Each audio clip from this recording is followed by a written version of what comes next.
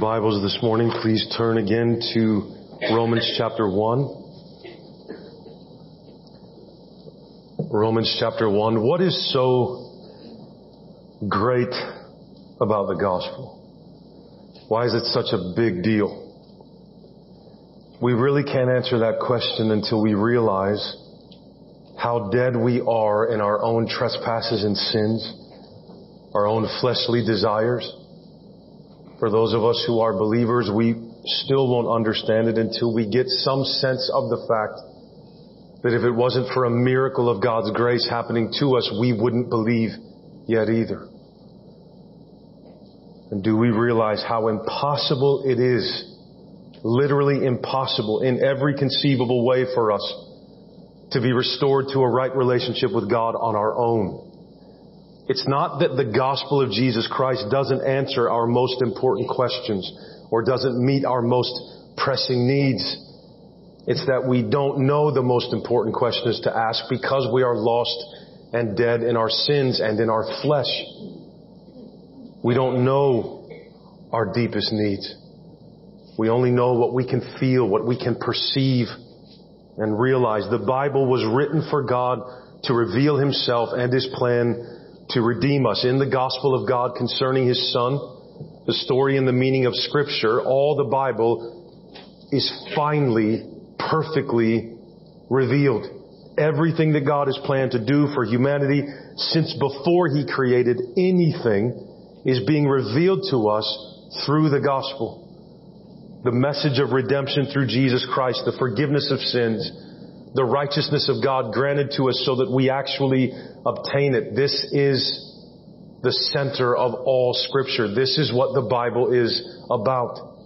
And Paul wrote the letter of Romans to prove just that. In the gospel of Jesus Christ, the power of God that accomplishes salvation and the righteousness He accepts in order for us to be restored to a right relationship with our Creator have finally been revealed.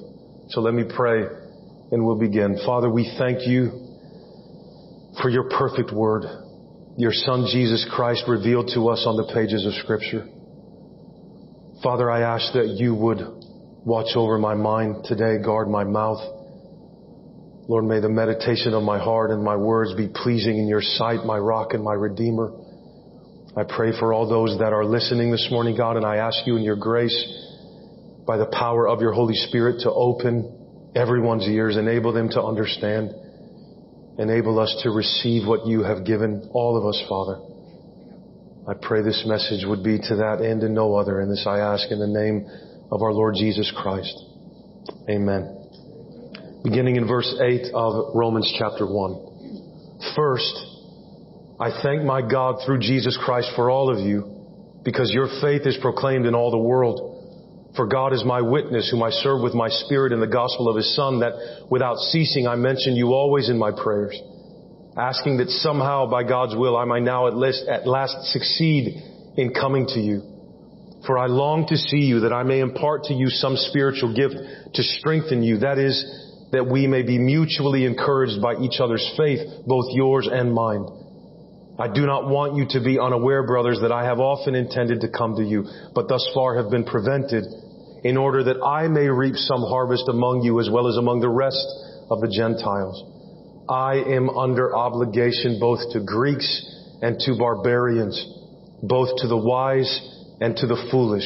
So I am eager to preach the gospel to you also who are in Rome. So Paul begins this letter with gratitude and excitement that there's a Christian presence, a Christian witness in the great city of Rome, the capital of the empire. The Roman Christians are a part of this intended harvest that God has from all the nations.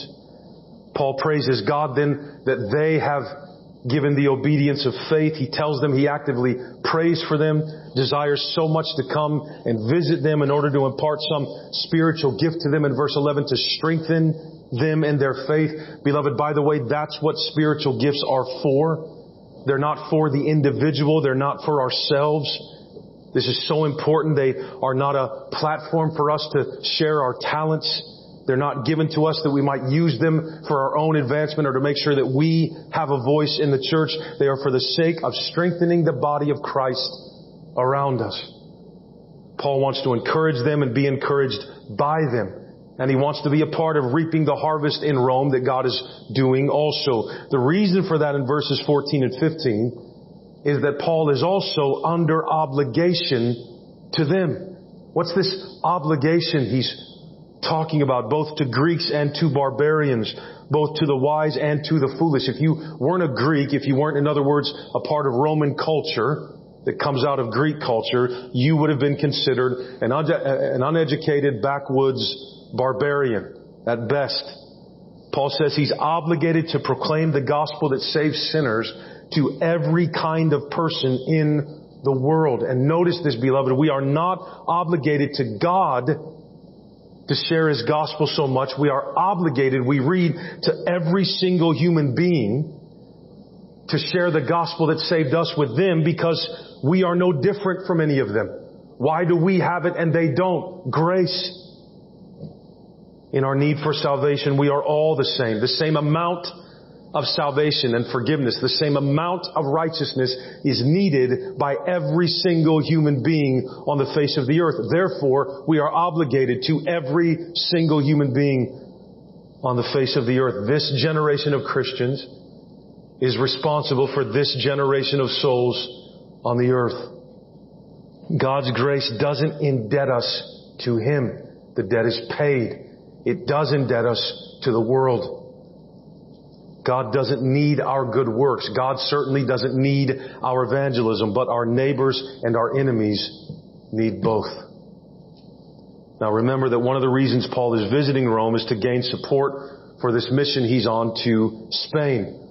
The influential Jewish Christians in Rome, if they will support him, he hopes that he will encourage the Jewish Christians that are waiting in Jerusalem to accept an offering from the one that's taking the gospel to the Gentiles, which was a scandal. This sounds like a very nice, charitable, good deed that Paul is doing for the saints in Jerusalem. It isn't dangerous. It isn't controversial at all, but it was very much both. For Paul to deliver this offering to Jerusalem was an expression of fellowship in the gospel between Rome, the capital of the Roman oppressive, persecuting empire, with Jerusalem. And it was an expression of fellowship in the gospel. But the message of the gospel that meant the full inclusion of Gentiles was extremely provocative in Jerusalem. And to bring an offering to them could have been considered, and was by many, insulting. How could Jews be in fellowship with uncircumcised, faith alone, free from the law Christians? Some of those among the Christians in Jerusalem were Christian in name only. And already we're questioning and criticizing Paul, as we see in so many of his other letters. In Acts at this time, there were Jews from Asia who were intent on killing Paul, literally taking his life, precisely because of the fact that he's on this mission to Rome and then on to Spain to more Gentiles. So this whole situation is very dangerous for Paul. There are those literally out to kill him over what he's saying. And yet in verse 15, he is eager. He's excited to keep on preaching the very gospel that is endangering his life to the Christians in Rome. Beloved, the proclamation of the gospel angers, insults, offends even those who know the Scriptures and at least claim to worship Paul's God. So let it be no mistake, no shock to us that this is often the case today. Among those that would consider themselves super Christians, the gospel is insulting. It's tiring. I already know that I'm saved. I'm already doing what I need to do. Tell me what I need to do to get better and be more righteous. And so it's bothersome, as though grace is in the periphery. It was just for the beginning. It got me saved. It doesn't keep me saved. I keep me saved. Nobody says that because we know it's wrong, but that's how we live. We live as though our salvation depended on us. But the pure gospel is insulting, and people will say, don't make it sound so good. Don't make it sound so easy. Rein it in. Right? Again, why is it such a big deal? Why was it so controversial? What about the gospel, which is the message of the life, death, and resurrection of Jesus for the salvation of sinners apart from any merit, any contribution or works of our own? Why is that so offensive? Not just to the world and the irreligious, but the very religious. Why is it so necessary to silence this message? Why are even Christians often so ashamed to preach it in all its beautiful glory,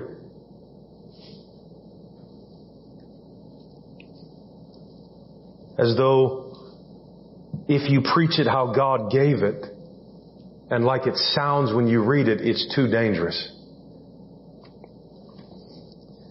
And why wasn't Paul, in his capacity as an apostle, going to stop proclaiming what would in fact eventually literally get this man killed, get his head cut off in Rome? Well, he tells us why. In verse 16, and here it is. Here's Romans.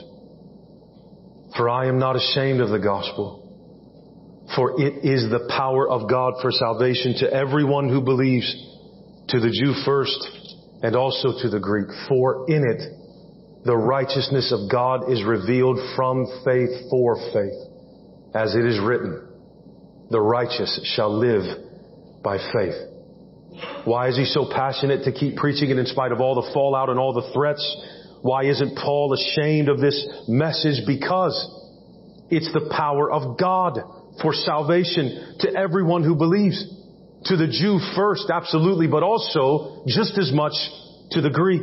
Here in verses 16 and 17, Paul is clarifying the topic he plans to speak about in Romans. The gospel as the message of justification from God that a person only receives by faith, by believing the promise God has made to save those who do so. All the power necessary to bring about the obedience of faith in Christ from verse 5 is in the gospel Paul preached. You don't need extra classes for the gospel. You don't need extra wisdom or extra insight or extra goodness. We need one message. One. To be what God desires us to be. Now, it would make sense in a cosmopolitan metropolis at that time like Rome that a message about a crucified criminal as its focus is embarrassing and a little shameful, but not to Paul. Paul says that what no human doctrine or worldly philosophy or personal journey could ever even hope to accomplish, the gospel accomplishes completely. Just this one message about this crucified criminal who, by the way, 3 days later rose from the dead. In the gospel of Jesus Christ, God reveals that all sin is forgiven. Not when one does well enough, tries hard enough, accomplishes enough. In the gospel, the righteousness God requires a person to have is granted to the one who has faith that Jesus does all of this for us. All Christianity is believing a promise, receiving what has been said. That's all it is. Paul argues that this is the very point God had been making in the Old Testament. Even before creation, we find. This was the goal of His plan, a plan that involved Israel and the patriarchs. His heart was always to make the people of the world His people by grace through faith. The gospel was not originally given to the Gentiles, though. It wasn't given to those outside of Israel. It was first revealed to the Jewish people. So it makes perfect sense in God's timing and His design that the Jewish people are the first to receive it, or the first to be its missionaries, and therefore its first audience. Gentiles have to be grafted into God's vine, but the priority of the Jews, we find in Romans, cuts both ways. Not only were they the first to receive salvation, Paul reveals they will be the first to receive judgment for rejecting it. Beloved, don't make light then of the knowledge God grants you to receive. Don't ignore the day of God's visit to you, and He's visiting you every time you open His Word. Every time we're here, every time you're reading, every time you're thinking of Him, don't ignore what is being said. Don't neglect what is being said, not because it's me, but because it's the gospel. So this reveals to us when Paul says things like this, when he levels the playing field throughout Romans, just how much salvation, full salvation is needed by all. Right? It's not something that some of us are more prone to accept or likely to accept. Even the people that had all the priority, all the benefits, all the advantages and blessings, like many of us did, having grown up in Christian homes. Thank God for that gift to us. But having that doesn't guarantee anything. The Jews that had all the blessings, all the advantages, came up woefully short and never obtained the promise of God's blessing because their sin and self-centeredness were simply too great. They're just like us. And Paul understands you would have thought that they would be ahead of the curve, and all the law did was expose how far behind it they are, like the rest of us. The Jews thought they could obtain the promise made to Abraham as his natural descendants if they kept his covenant. And in order to do that, they had to work very hard to please God. The Pharisees came along after the prophet Malachi spoke in that 400-year period between, in our Bibles, Malachi and Matthew, basically the coming of Christ, the end of the Old Testament. The synagogue came about during that time. God never prescribed that. Israel created that on its own, the Pharisees, and their purpose was to say, if you want to be God's child, you need to make sure you're doing A, B, C, and D. And it went well beyond the law because that's what our hearts will do. When God gives us a command, rather than understanding we can't do it, because if we did, why did Jesus die? Instead of it, we take it as a challenge, an invitation to earn. And it's not. Its first purpose of the letter is to kill. Not to make alive, not to bring your will to life. The law will bring sin to life. Not because it is bad, but because we are inherently evil.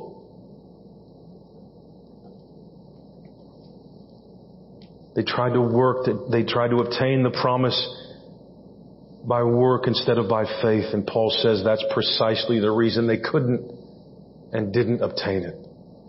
It is not good to try. That's not meritorious. God won't look at that and say, well, I respect that you tried. No, He won't. No, it is not good to try. What is needed is to die. No wonder the gospel was so offensive then to the Jewish people. No wonder Paul is running such a great risk of his life being taken. It called all the works of Israel worthless. All their effort worthless. Their best and most dedicated efforts were absolute garbage and filthy rags in the sight of God. And it let them know that all along God has had the same saving and gracious heart for all nations that He had for them. It's not fun to find out that you're not as special as you thought. They were not the goal of God's plan. They were a means to the end of the goal of God's plan. But Gentiles, here's the thing. Non-Jewish people like me will find it offensive, the gospel that is, for almost all the same reasons. I mean, how dare this God presume we are so sinful and evil? We know what evil is. We see it out there. We see it outside of us. There are serial killers in the world and rapists. And yes, that's horrendously evil. But we're not talking about a human court here. We're talking about the holiness of Almighty God. And it's not just by not being really bad that you're good enough. Because as Jesus says, no, you have to be perfect. That command still stands. Therefore, you must be perfect as your Heavenly Father is perfect. Now, when you hear that, what does it do to you? If you're honest, you're laying dead and laid bare before God because you know you won't be perfect, even as a Christian. But we have to be. So what do? Oh, the cross is so offensive. How dare God presume we're so evil that the only path, the only way we can have salvation, the only way is the life, death, and resurrection of someone else. God's Son, the Jewish man, on our behalf. And we may only partake in Him if we have faith in Him that He's done this for us. How can we be that bad? That's very insulting, God. And that's not the real problem of the world anyway. Yes, it is, beloved.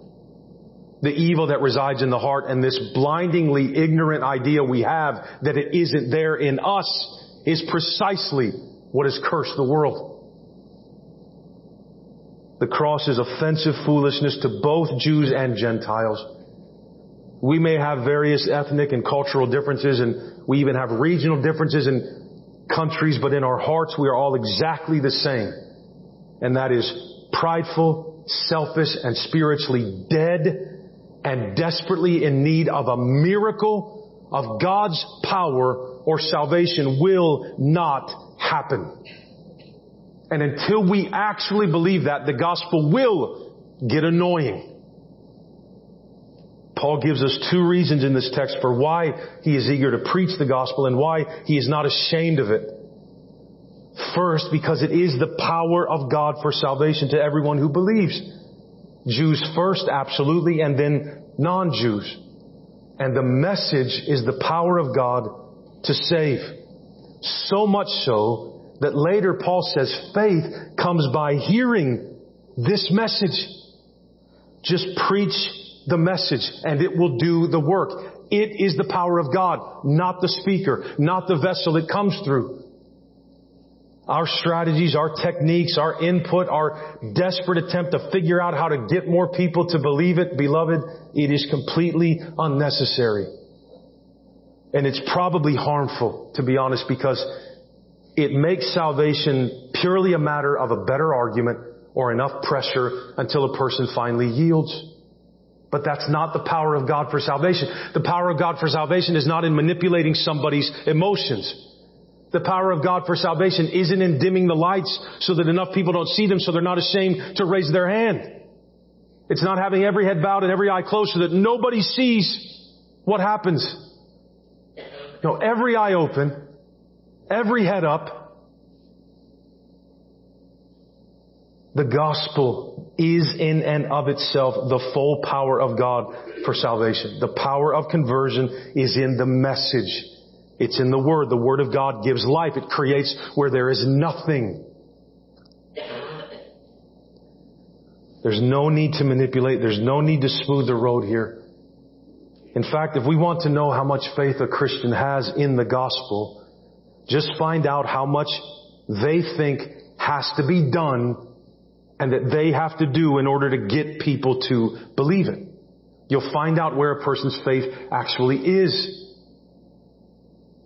The second reason Paul is eager to preach it and is unashamed of it is because in it, the righteousness of God is revealed.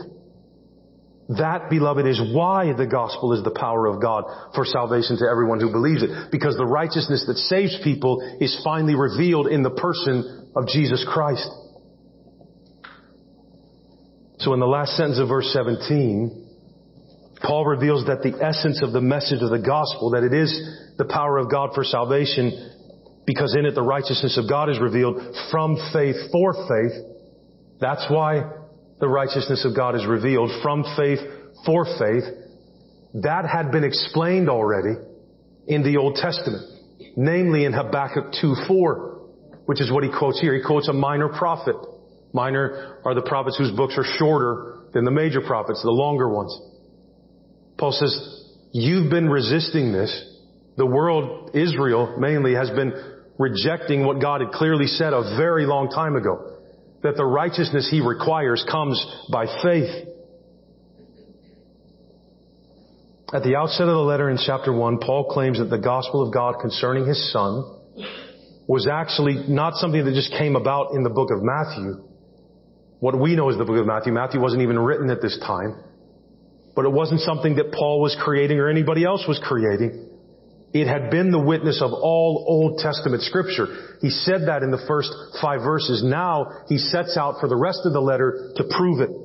There's no reason then, Paul is saying, for this message I'm preaching to be rejected on the grounds that it's unbiblical or it's unrighteous. For in it, the very power and righteousness of God are being revealed. Meaning they had not been revealed like this by anything before the gospel or after the gospel. Jesus performed the events that are the contents of the gospel.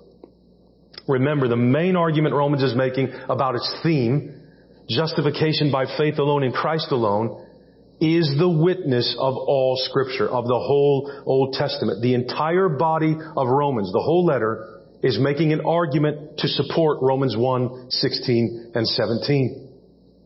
Paul's opponents among the Christians in Rome are either questioning then or outrightly denying those two statements. The gospel is the power of God because it reveals God's righteousness. That means the law and the covenant that went with it and the people in it did not reveal the power and righteousness of God for salvation. The old covenant didn't make people God's people. In God's design, it showed people what was necessary for them to be His people because their effort and works aren't going to do it. Habakkuk 2:4 is Paul's first and foundational proof that his gospel is what the Old Testament taught. We all know we don't see it written with that kind of clarity in the Old Testament. So how is Paul going to make this argument? He starts with Habakkuk. This passage means then, when Paul puts it here, we know now how to read Habakkuk, how to read the whole Old Testament. And Habakkuk means that the way of faith is the way of God's righteousness and has the power to make people alive so that they believe. As it is written, the righteous shall live by faith. Literally, in the Greek text, he who through faith is righteous shall live. The God of the Old Testament is the gracious God of the gospel. Paul reveals that the righteousness of God is when God is faithful to His word. Habakkuk 2:1-4. This is just a quote of Habakkuk 2:4, but 2:1-4 shows us one who took a stand to watch for a vision, to look and see what God will say to me. This passage is the answer to a second prophetic lament from Habakkuk. That's what Habakkuk chapter 2 is. It's an answer to Habakkuk's lament earlier. The prophet lamented the fact that there was so much evil in the world and threatening Israel, and it seemed as if God wasn't going to do anything. In chapter 1, verse 13 of Habakkuk, he wrote, "Thou who art of purer eyes than to behold evil, why dost thou look on faithless men, and art silent when the wicked swallows up the man who is more righteous than he?" So really the problem with Habakkuk is the age-old problem of evil. God, why won't you do anything about evil? Why do you let it grow? Why do you let it increase? Why do you let it get so out of hand? I thought you were righteous. I thought you were good. They've been asking that since the dawn of time, basically. God gives an answer to His prophet. He says, listen, write down the vision I'm about to give you and make it plain upon tablets so that he may run who reads it. The vision reveals that at the appointed time, the coming one, the promised seed and Messiah, He will be the final victory and vindication of God over evil. It will happen. So God's answer to Habakkuk's lament is one of reassurance. Listen, the wheels of my providence turn slowly, but they turn perfectly. The righteous one in Habakkuk then, that is, the one who is in a right relationship with God, who waits in steadfast trust for this vision to come true, believes in and waits in trust for the Messiah who makes all things right. That's what God tells him to give his heart peace. By one's faith in the coming one, from Habakkuk's point of view, God declares one righteous, and therefore that one shall live. Beloved, Habakkuk 2:4 is the gospel of Jesus Christ in the Old Testament. So Paul was not guilty of reading anything of his own theology into the Bible. He is explaining the Bible. He's exegeting it, right? Telling us what it means, explaining the words on the page. God is the one speaking in Habakkuk. God was proclaiming the gospel all the way back in the Old Testament, that justification before Him is by faith alone, faith in His promise. Everything Paul teaches here, including that, justification by grace alone, through faith alone, in Christ alone, that's part of the Bible's Old Testament teaching. The Bible declares that anyone who is righteous, to be righteous, is to be in a right relationship with God. And the means by which he or she became righteous is nothing other than faith in Christ, the promised one. One believes in the promise of God in Christ, therefore that person shall live. What we so desperately need to realize is that justification by faith, how a person is made right with God, how a person is considered by God to be righteous, is the heart and soul of all theology. All of it. It's the central message in the Bible. Therefore, it's the central message in all theology, all thinking about God, all opinions and conclusions and beliefs about God, the righteousness of God. Martin Luther wrestled with this phrase so much. The reformer who started everything. What was the righteousness of God? Was it, as most claimed and probably still think, the righteousness God demands that we have in order to be right with Him, is that a righteousness? God's righteousness is something we're working for, right? We have to attain it by our obedience to the law or our own goodness, right? That makes some sense. All of us have a natural sense of what is right and wrong inside of us. We've all, again, little ones are the best examples of so much theological truth, right? You've seen the look on a baby's face when they're about to touch what you told them not to touch. They're looking at you. And their eyes are saying, you remember that I said not to touch the bottle of water?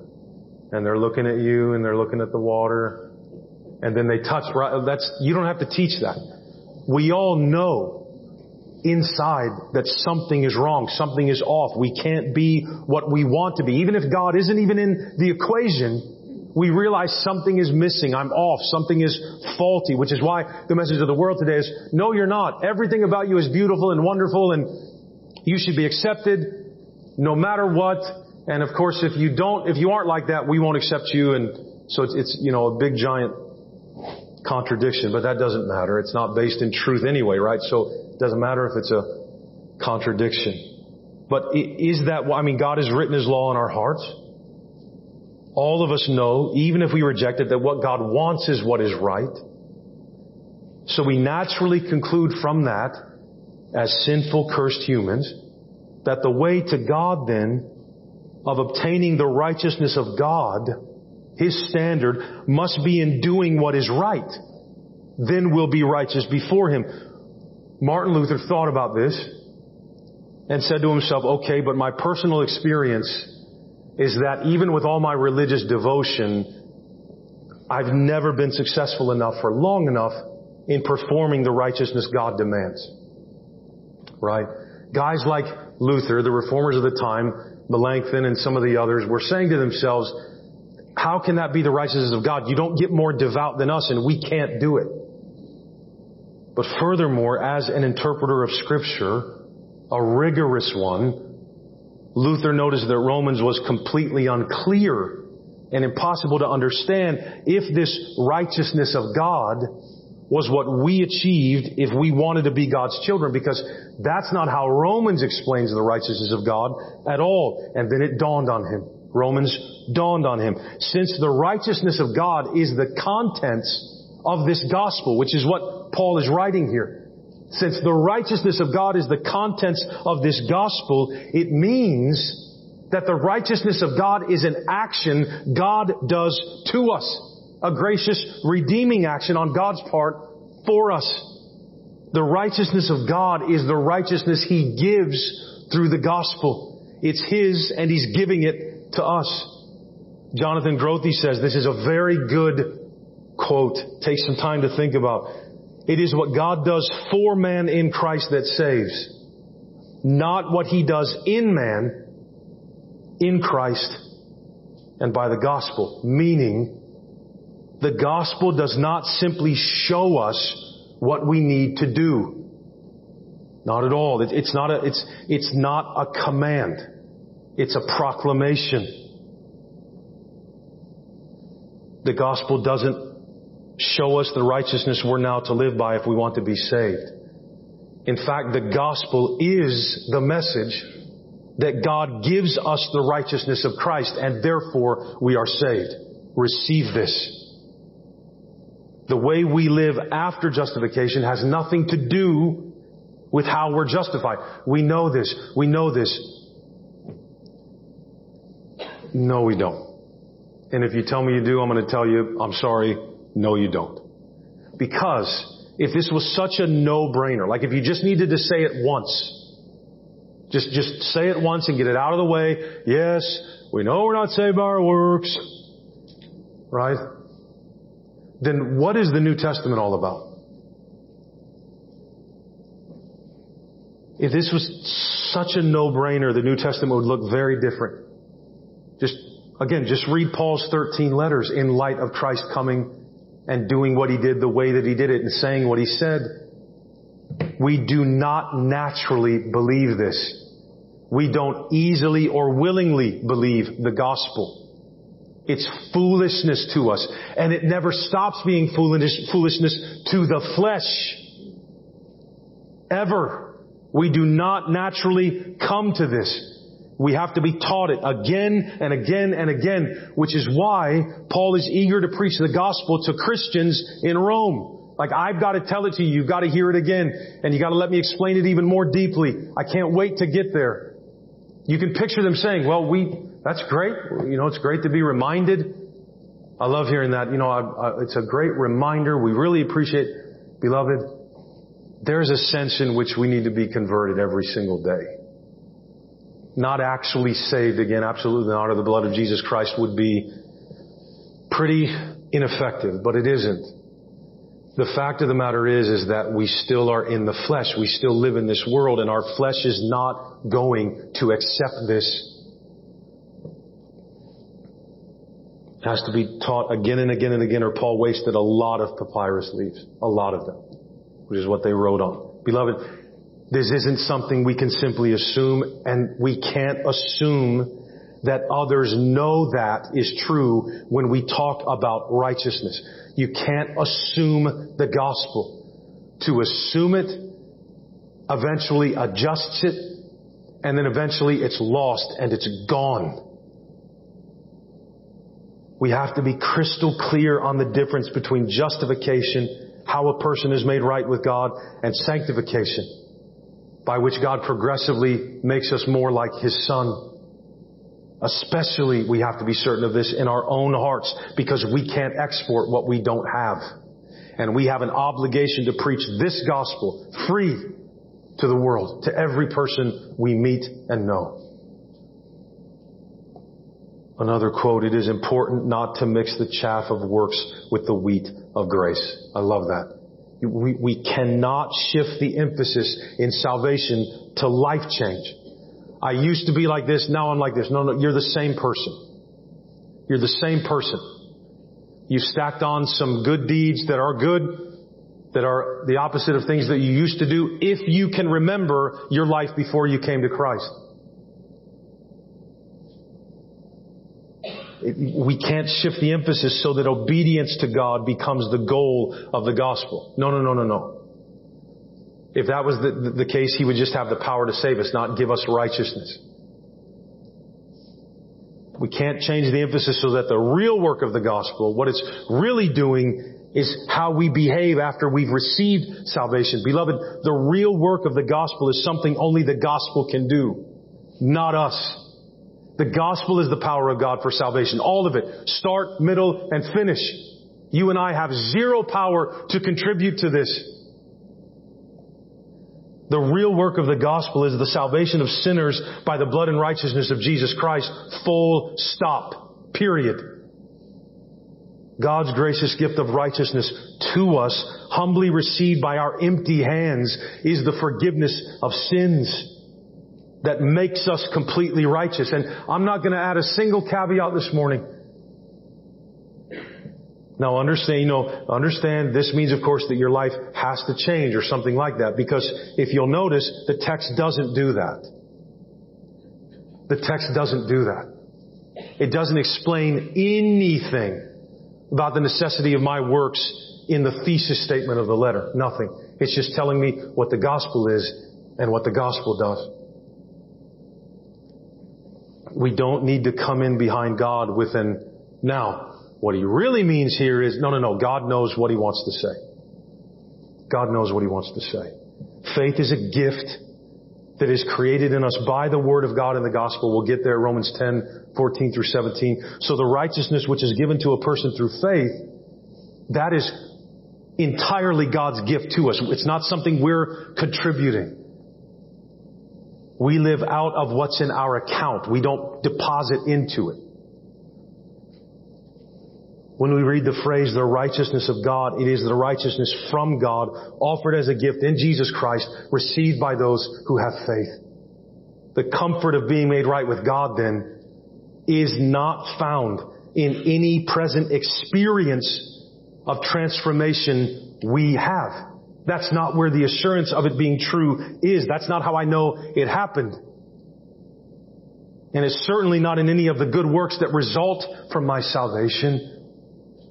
assurance that we are saved and in a right relationship with God is in the declaration, in the gospel, the message outside of me, coming into me by God's power.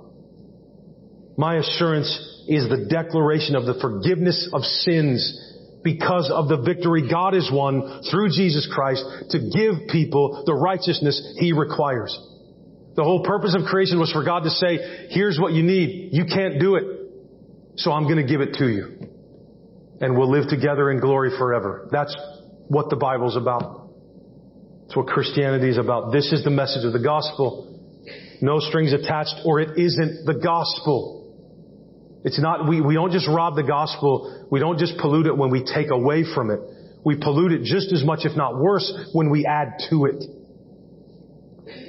This righteousness of God that saves us and makes us right with Him, He says, is from faith for faith in verse 17. It's all faith. Works are not here. Now He's going to get to all of this, but in light of this, so it's going to sound different as we go through it. But it begins and ends in faith. Some translations even say from faith to faith. It is not from faith to works. That's not the progression. They are completely separate, faith and works. Completely separate. In other words, the fact that God gives us His righteousness in Christ as a gift is realized by faith, so that the one who believes it has faith. It is a righteousness intended for faith that can only be obtained by faith. And it's revealed only in the preaching of the gospel. And that's this. If you believe in Jesus Christ and what He has done for you, if you receive that, you are and will be saved. Period. So, how do each one of you, as you consider this in your mind, answer the question, what is the righteousness of God? If I were to ask you that, what would you tell me? Because your answer to that question is the answer to the question of whether you actually believe the gospel. Believing that our works contribute something to our salvation, anything, is an attempt to be justified by the law. And again, that's not good. It's not praiseworthy. It's not respectable. It certainly isn't neutral. It's antichrist based on Romans 1. It's actively denying what God says is the only thing that justifies, which is faith by itself. And faith is not a clever way to cover for works. God doesn't give with one hand and take away with the other. It's not bad news or the real story after you get saved. See, we got you in the door with this technique or program or pressure that we worked up. Now let's tell you what is really required of you. No. No. Yeah, but what if... Don't worry about anybody else. Don't worry about anybody else. The more you question other people, the more you're going to question yourself. And it is for freedom that Christ has set us free. And perfect love casts out fear. When God says faith justifies, He means it. In fact, faith like a little child's. So what does a kid know? Nothing. And when you hold out your arms and say jump, they jump. Why? Because they believe you'll catch them. What is it to be a Christian? Jump. You say, well, that's not based on facts. Yes, it is. It's based on the work that this man did in real history. You can look it up. When God says faith justifies, He means that even the simplest and most basic belief that the only hope I have for salvation is Jesus. Let's say that's all you understand. That He died to forgive me of my sins and rose again to grant me His righteousness. I come to Him. I receive Him. Please forgive me of my sins. Please take me in based on your blood and your righteousness. That belief saves. It saves completely. There's nothing wrong with that. There is zero fat on that kind of faith. And beloved, what justifies us doesn't change after we're saved. Justification is not the way in, and then salvation becomes a matter of what I do in recognition of the gift. The gift of faith never stops being active in me as the means of my salvation. Holding on to it, receiving it, doesn't switch hands of obligation once I've received the gift. A gift is always a gift, right? It never stops. Faith never stops being the means of justification, ever. It's how a person is made right with God, period, forever. Faith is the antithesis of the flesh that wants so badly to give something towards our justification. And God literally says, no, I won't take it. I'm not adding to what my son did. I don't need to. This is enough. Stop trying so hard and just receive it. Not one single second that our Lord Jesus lived here was in vain for me. I need all of it. I need every second of His life here. Every second of it. From conception to death to resurrection to ascension. I need all of His refusal to sin because I hardly ever refuse to sin. I need all the good works He did because I do not do enough. I need every drop of His blood because I'm always sinful in one way or the other. I need the full life-giving, righteousness-giving power of His resurrection. I need all of it or I will not be saved. He does all of it or I can't have it. Period. What if we defined our Christian lives that way? Instead of, all right, I hear you, I'll do it. No, we won't. Believing in that is all it takes. Not because God is cheap. Isn't that kind of cheap? No. It's because the life and death and resurrection of Jesus are worth more than the galaxy. The whole world is not enough to pay for one human soul. Jesus says that. What good does it do if you gain the whole world and lose your soul? That means the whole world is not the price of a soul. It doesn't even... Only the blood and righteousness of Christ can redeem and purchase a human soul. Receiving salvation then is not a matter of good versus bad. It's a matter of flesh versus faith for justification.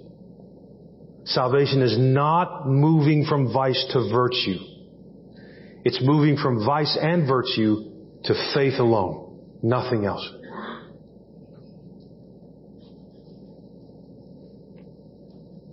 Faith looks away from the self for hope of salvation. So beloved, this morning, we are completely passive in this.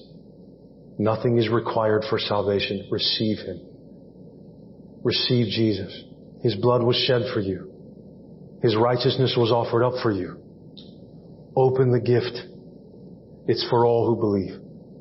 And for those who already do, you really can rest. The Holy Spirit will produce in you what God requires based on the authority of God's Word. You really needn't fear a single thing. The gift is yours, and since God gave it, it cannot be taken away.